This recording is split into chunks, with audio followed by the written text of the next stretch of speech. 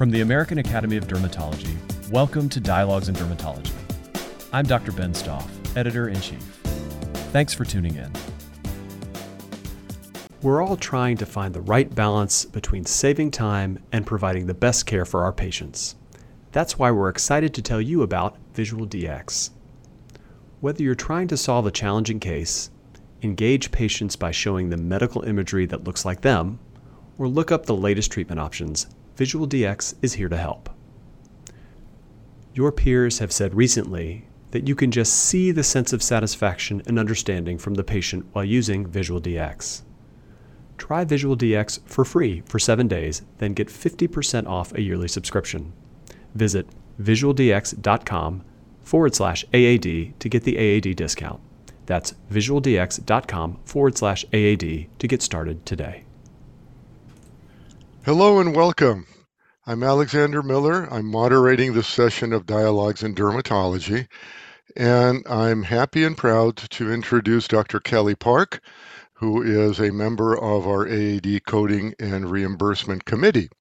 She will be enlightening us on the topic that is crucial to our ability to be properly and optimally reimbursed, and that is the appropriate use of multiple procedure modifiers. Dr. Park, would you enlighten us as to what modifiers are to begin with? So before we begin, it's really important to understand that we know what modifiers are and how they impact coding in dermatology. Modifiers consist of two-digit numeric or alphanumeric characters that provide a means for us as dermatologists to report or indicate that a service or procedure we've performed on a patient was altered by a specific circumstance without changing the code or its definition. And there are multiple circumstances that dictate the use of a modifier, which can be triggered by three things: how or when a service is provided, when an encounter or service is an exception to payment guidelines or service limitations, and when a service or procedure is performed at a specific anatomic site. Modifiers also allow us to effectively respond to payment policy requirements established by payers and insurers that may be responsible for claim adjudication and reimbursement. Well, Dr. Park, what would happen if we didn't use a modifier or modifiers properly? We wouldn't get paid. And what is the consequence of not getting paid? There are two. Number one is your biller or office would need to identify that problem and would need to correct it. Well, it costs everybody time and money. So consequently, it is crucial that we know modifiers and we know how to use them. Now, speaking of modifiers, before we dive into the more detailed portion, where would we find a listing of these modifiers? Well, there's the CPT manual. If you don't have one, you are remiss. Everyone who does billing for medical services should have a current AMA CPT coding manual. And that coding manual in Appendix A lists all the pertinent modifiers for billing. Also, the AAD website at aad.org/practice management will also have a listing of modifiers and a discourse about them. Well, let's segue on, Dr. Park, to the appropriate use of modifiers. Yes. It's important to note that incorrect use of Medicare NCCI edits. NCCI refers to the National Correct Coding Initiative. These modifiers can result in claim denials and trigger claim audits, which we all want to avoid. We should only append modifiers to healthcare common procedural systems coding procedural terminology, commonly referred to as HCPCS or CPT codes, when the clinical circumstances justify the use of the modifier. Modifiers should not be used as a means to bypass a procedure-to-procedure code pair, also known as PTP, or medically unlikely edit, MUE, if the clinical circumstances do not justify the use of the modifier. Further, we can append the modifiers to appropriately bypass payer edits under the appropriate circumstances and indicate that the service is being provided during the global period. When used correctly, these modifiers can result in efficient and timely claim adjudication with the appropriate payment that we all want to receive. Now, you will, in a moment, dive into, again, even deeper into the NCCI procedure-to-procedure edits, but one may wonder, oh, where can I find these things so I can refer to them? Pretty easy. You just go on your computer, access the internet, and search, very simply, NCCI, all in capitals, procedure-to-procedure edits, or PTP in capitals edits, and you will be very rapidly directed to where to go. Well, let's go on, Dr. Park. So more about the NCCI edits. So CMS developed the NCCI to ensure that we have correct coding methods, especially when there are multiple procedures or services provided to the same patient on the same day of service by the same doctor or healthcare provider, which happens a lot in dermatology. We are always doing E&M visits and procedures on the same day. So these really apply to us in a great way. Appropriate use of the NCCI edits can avoid inappropriate payments for Medicare Part B claims. And over time, private payers, all the insurers that we know, the big ones, the small ones, have adopted the guidelines provided by Medicare for use of NCCI edits to ensure appropriate claim adjudications. But sometimes they do apply the rules a little differently. So you have to be sure to check in with each private payer to ensure that you are using the appropriate modifiers to their satisfaction. Now, one may wonder, we've been talking about NCCI edits, one may wonder, what are these things? What are these PTP or procedure-to-procedure edits? As you will very shortly see, expertly illustrated by Dr. Park, these are simply charts or tables that list one code and next to it another procedure code, and will specify whether those two procedure codes, if billed together, that is, on the same date of service, same patient, would require a modifier in order for one to properly adjudicate the claim, or not require a modifier at all, or would never be payable if billed on the same day of service. And Dr. Park will illustrate this in a moment as she goes on. An example of when two pair codes are not payable is when a lesion is excised and a simple repair is performed to close the defect on the same date of service. There is no modifier in the world that will bypass this payment policy to allow payment for both the excision and the simple repair. And once everyone reviews the coding guidance in the CPT coding manual, you will note that a statement that says that simple repairs are included in the excision codes and cannot be separately reported.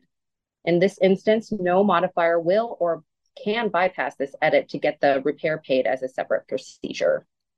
In other words, one only is paid for the excision, which includes a simple repair, and that other repair, simple repair, is not separately payable because it's already included in the valuation of the excision codes. Now, that's different from intermediate and complex repairs, which are separately billable, separately reportable, and should be separately payable as well. Now, what if a repair was performed on a different site from where a lesion was removed? Let's say there's a laceration and there's an excision.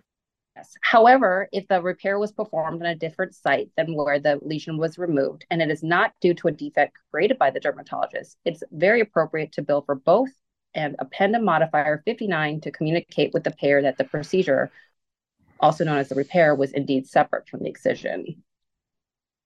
So one may then consider, well, what's the big deal? I can just put modifiers anywhere I want, and if it's not payable, the insurance will just adjudicate it as such. And if it's payable, fantastic. Well, guess what? Insurances track your billing patterns, and Medicare tracks billing patterns. It costs some money when they tell you, I'm not paying this stuff.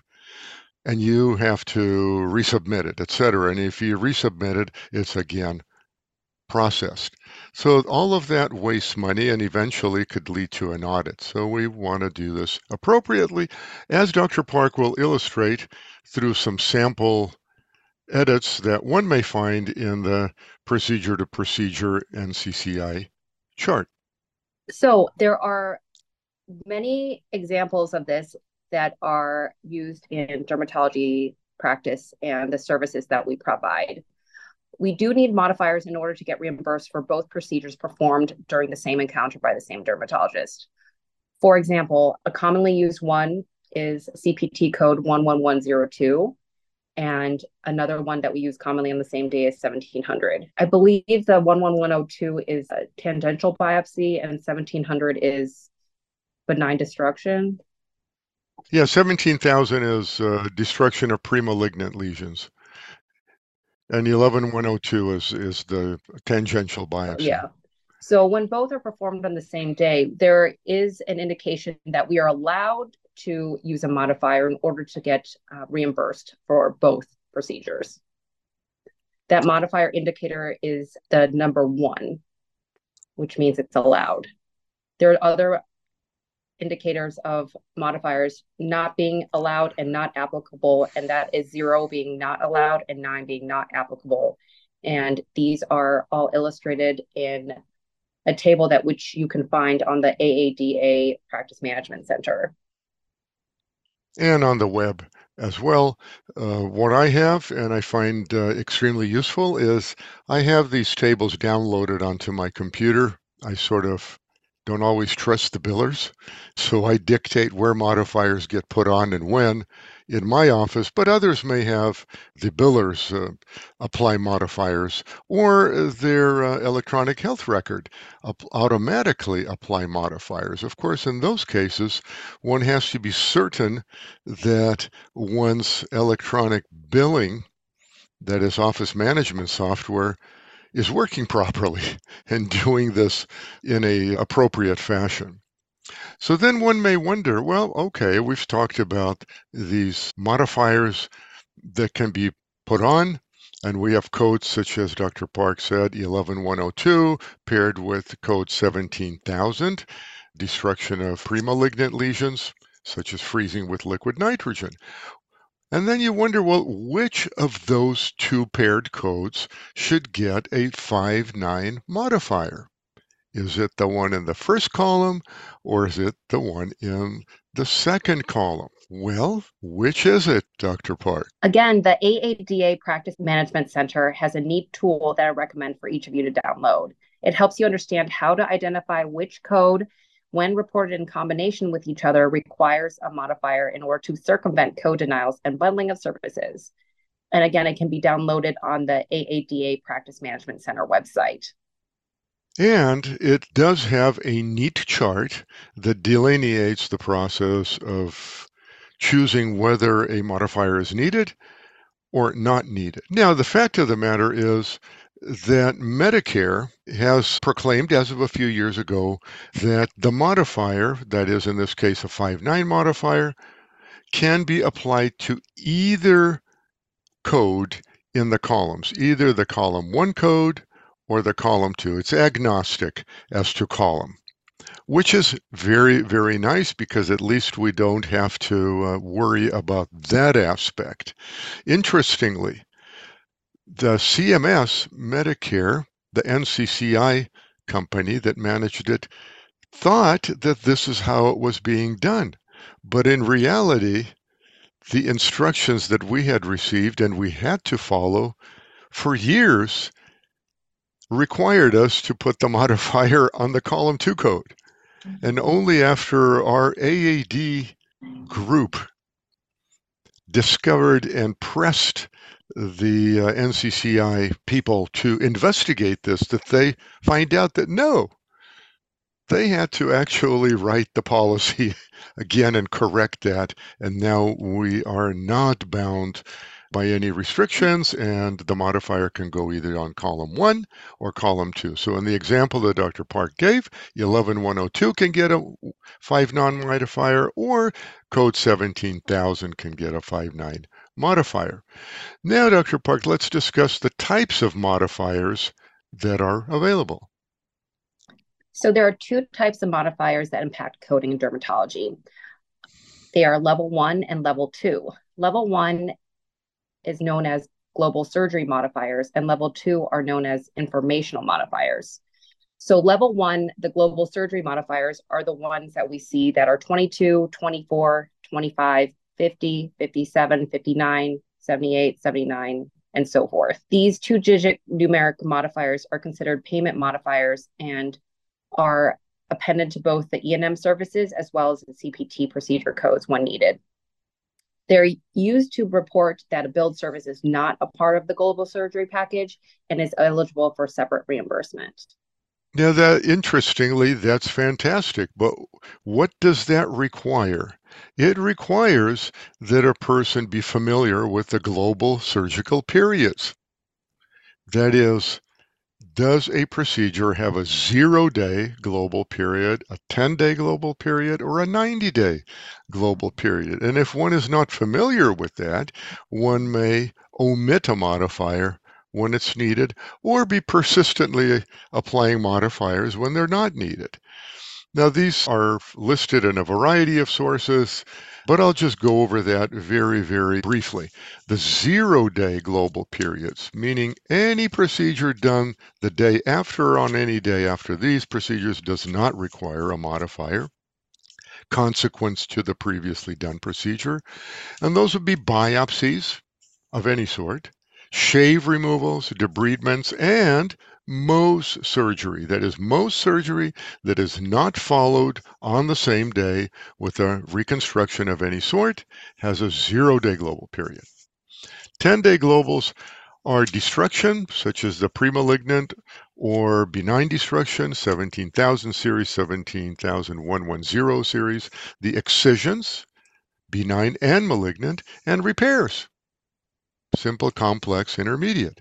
And the 90 days, flaps and grafts are overwhelmingly the most common. I mean, there's tissue expanders and destruction of vascular proliferative lesions, dermabrasions, chemical peels. But for what we do, it's typically flaps and grafts. So there we have it. Now, Dr. Park, if you could illustrate the level 2 modifiers for us. The level 2 modifiers are, again, the informational modifiers, and these include things like LT, RT, GA, GX, and so forth. They're usually 2-digit alphanumeric modifiers, and they're informational and are appended only to the procedural codes and provide additional detail on the location or the timing of the procedure performed.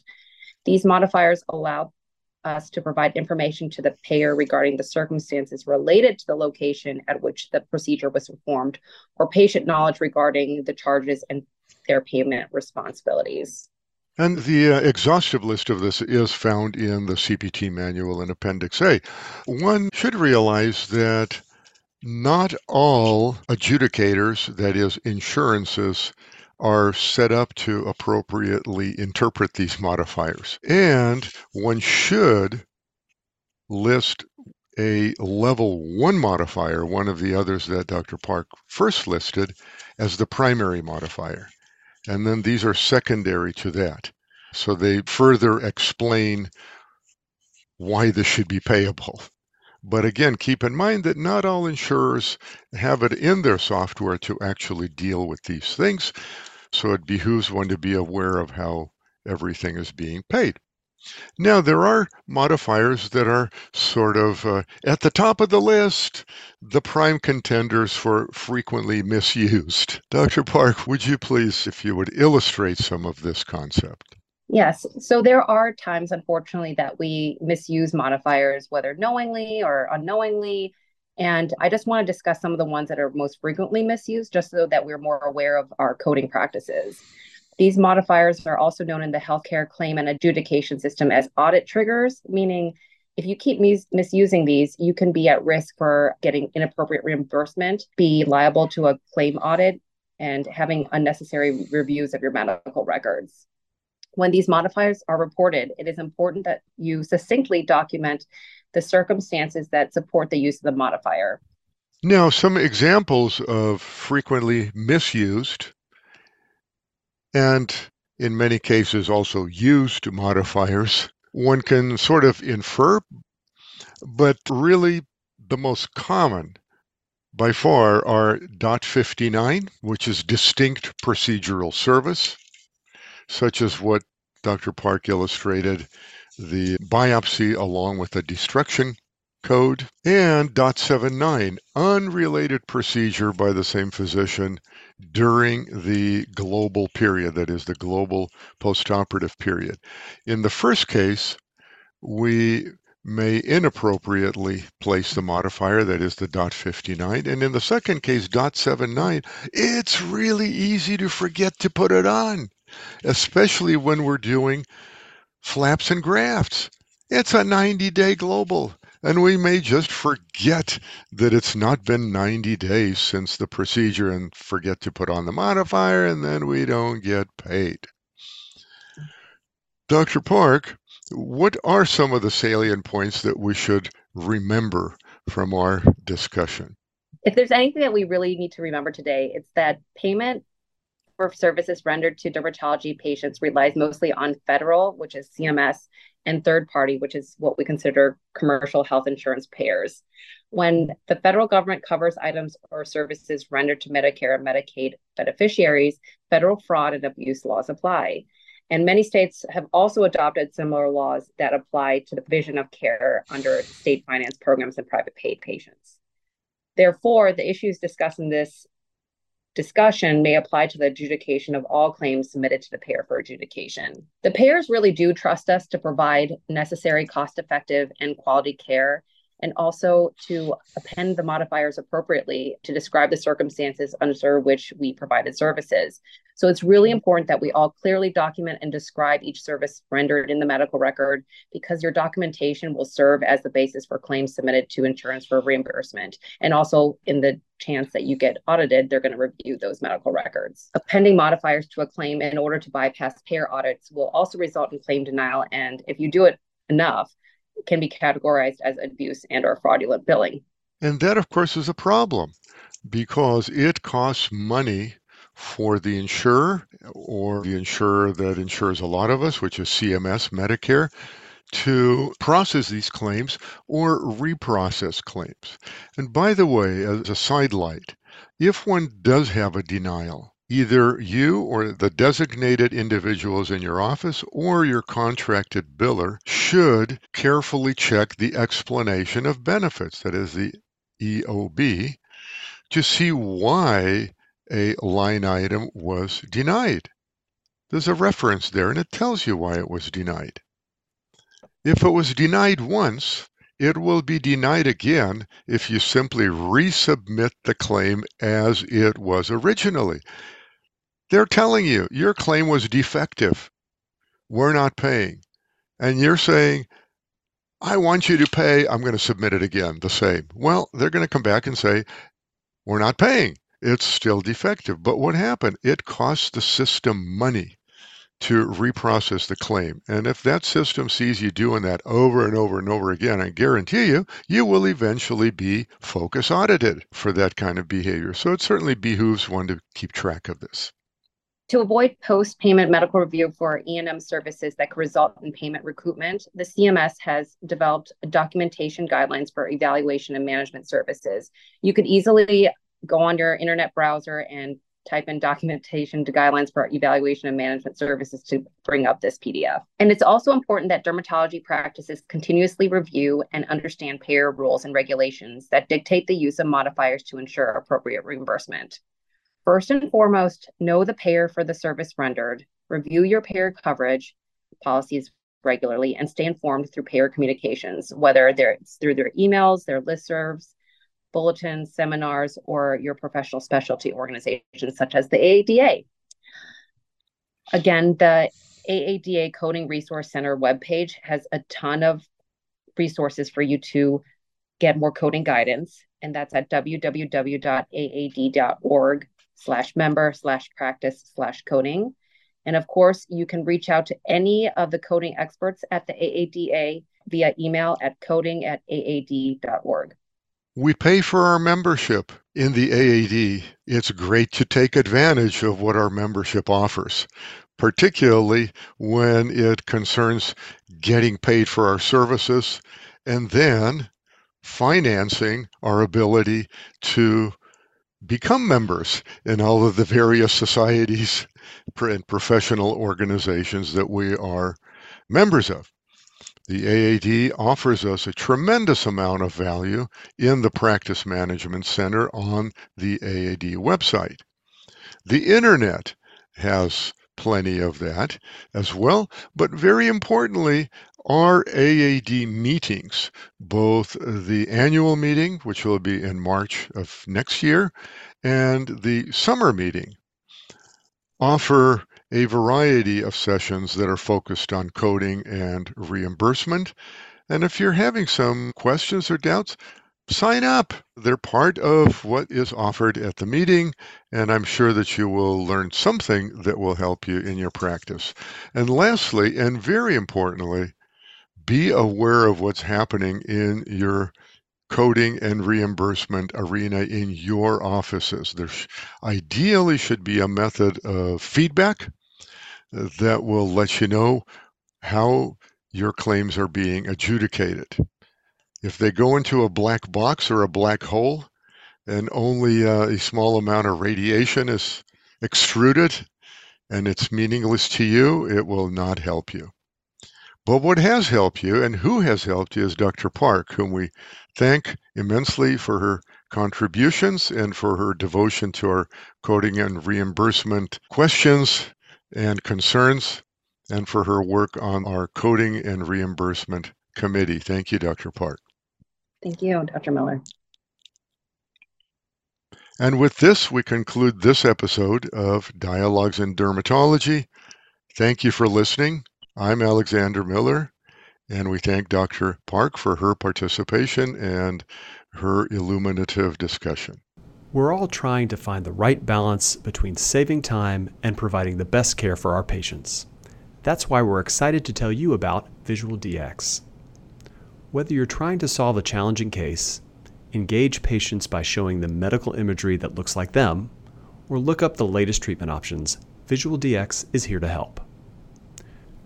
Your peers have said recently that you can just see the sense of satisfaction and understanding from the patient while using Visual DX. Try Visual DX for free for 7 days, then get 50% off a yearly subscription.